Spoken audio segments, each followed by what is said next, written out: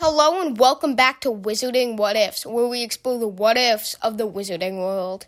Today with me I have Leo, who has been on a podcast with me at some point in time.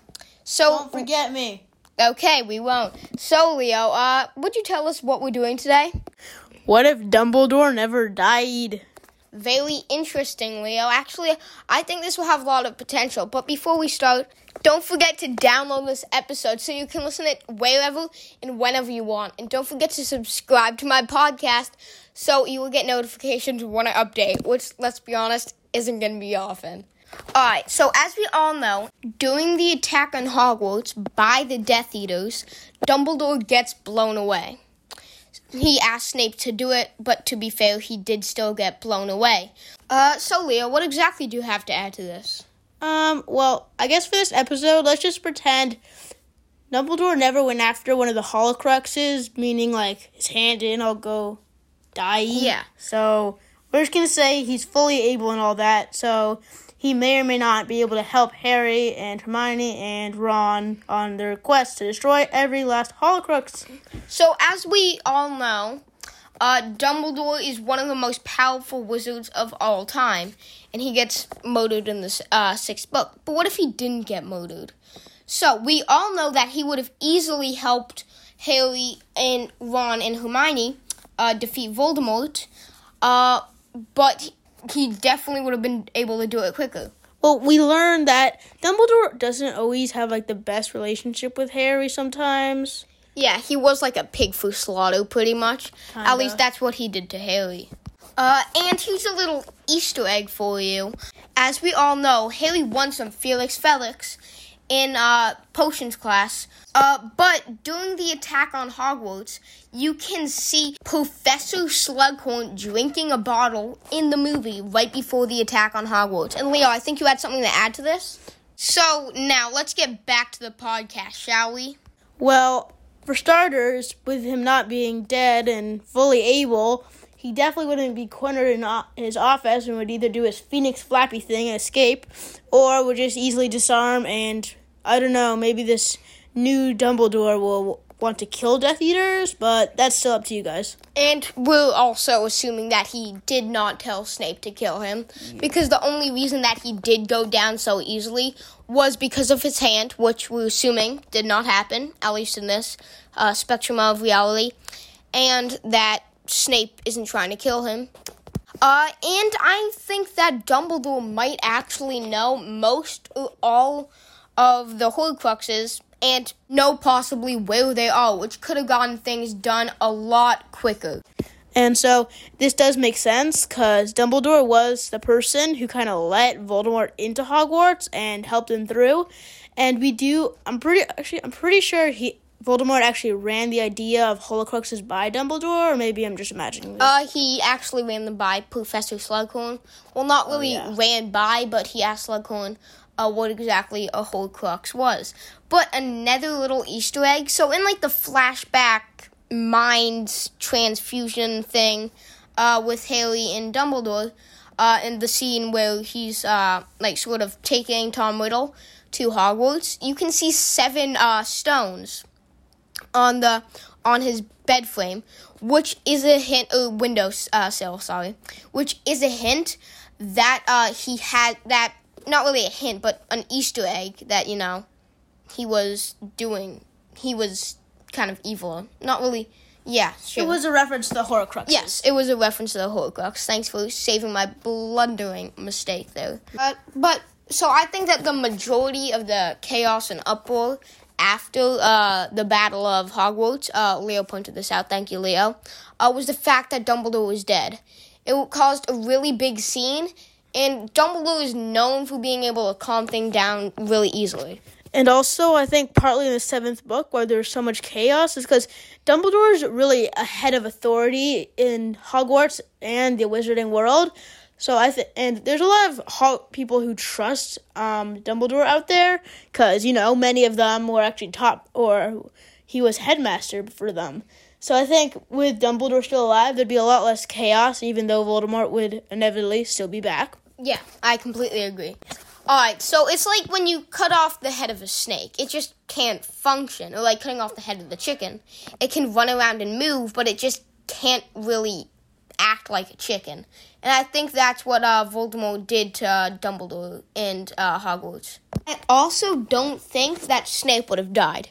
Because as we all know, Voldemort kills Snape because to really be the true like owner and possessor of the Elder Wand, that you have to kill the previous owner, which is why Voldemort did kill Snape.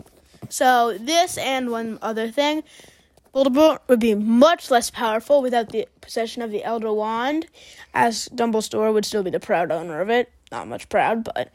And also, Harry Potter wouldn't have been sent home, as we all know, after all that chaos. So I do believe he would continue his lessons with Snape and probably take other lessons with all the other teachers as well to enhance his skill before the final battle comes. Yeah, I fully completely agree.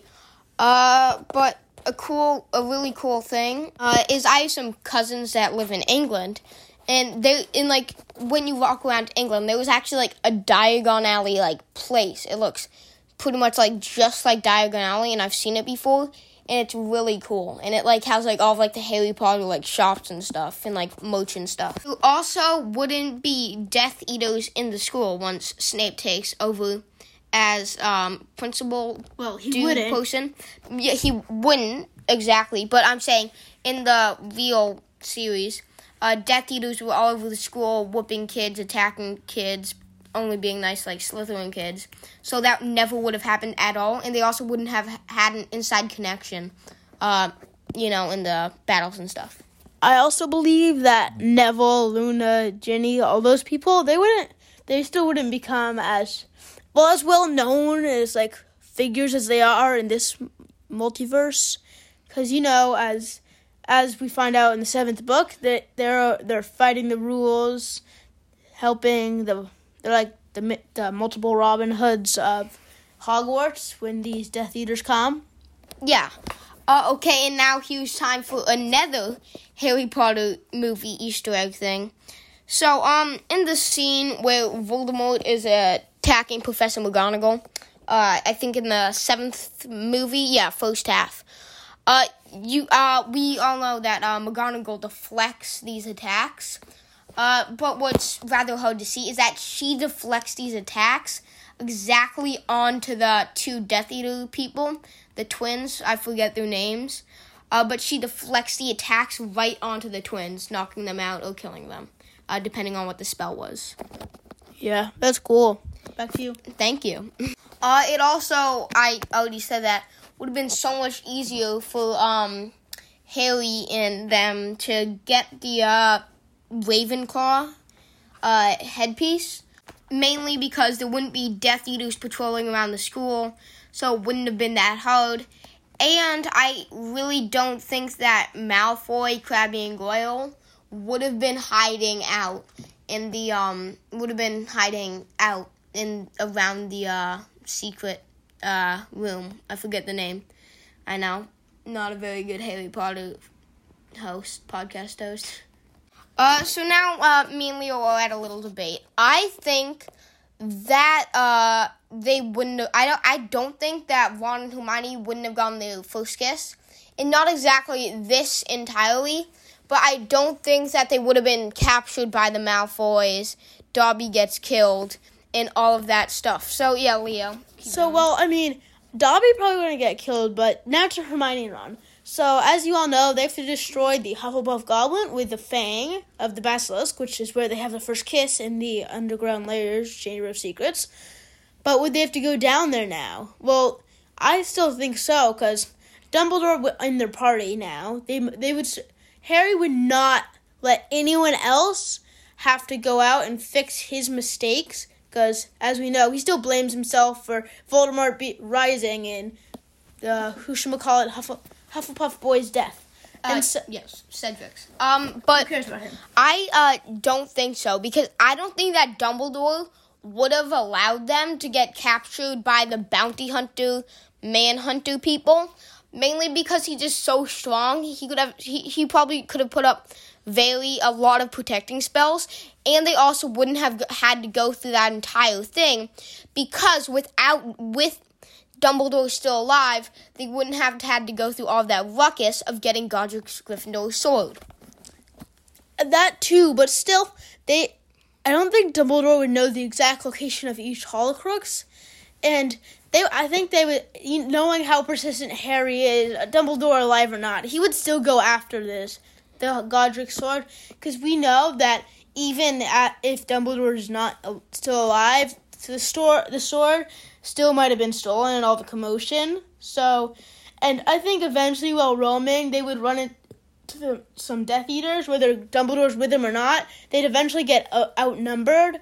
I don't think Dumbledore would die. I'd figure some stealthy way to escape and bring backup. But in that time, I think that the Malfoys would still take the Sword of Gryffindor, as they had found. We're assuming they found it. And I know Dobby wouldn't die with Dumbledore's help there, and Dumbledore, being Dobby's master and still alive, would have ordered Dobby to stay at Hogwarts. But I think that Dumbledore, being the strongest wizard alive, wouldn't have let them been captured by Death Eater people. And if they did get captured, Dumbledore surely would have been captured too, meaning that Dumbledore would have died anyway, which completely disproves our entire podcast. But I have some things to bet. So, as we know, the Death Eaters are no slouch at magic, as we see in both the movie and by reading the book at the final battle of Hogwarts. But also in the 5th book, with his Phoenix Yoga pose, Dumbledore escapes with many Auroras there trying to kidnap, whatever you call it, with him.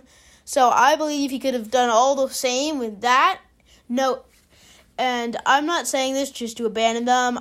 Dumbledore is a man who knows when he's beat.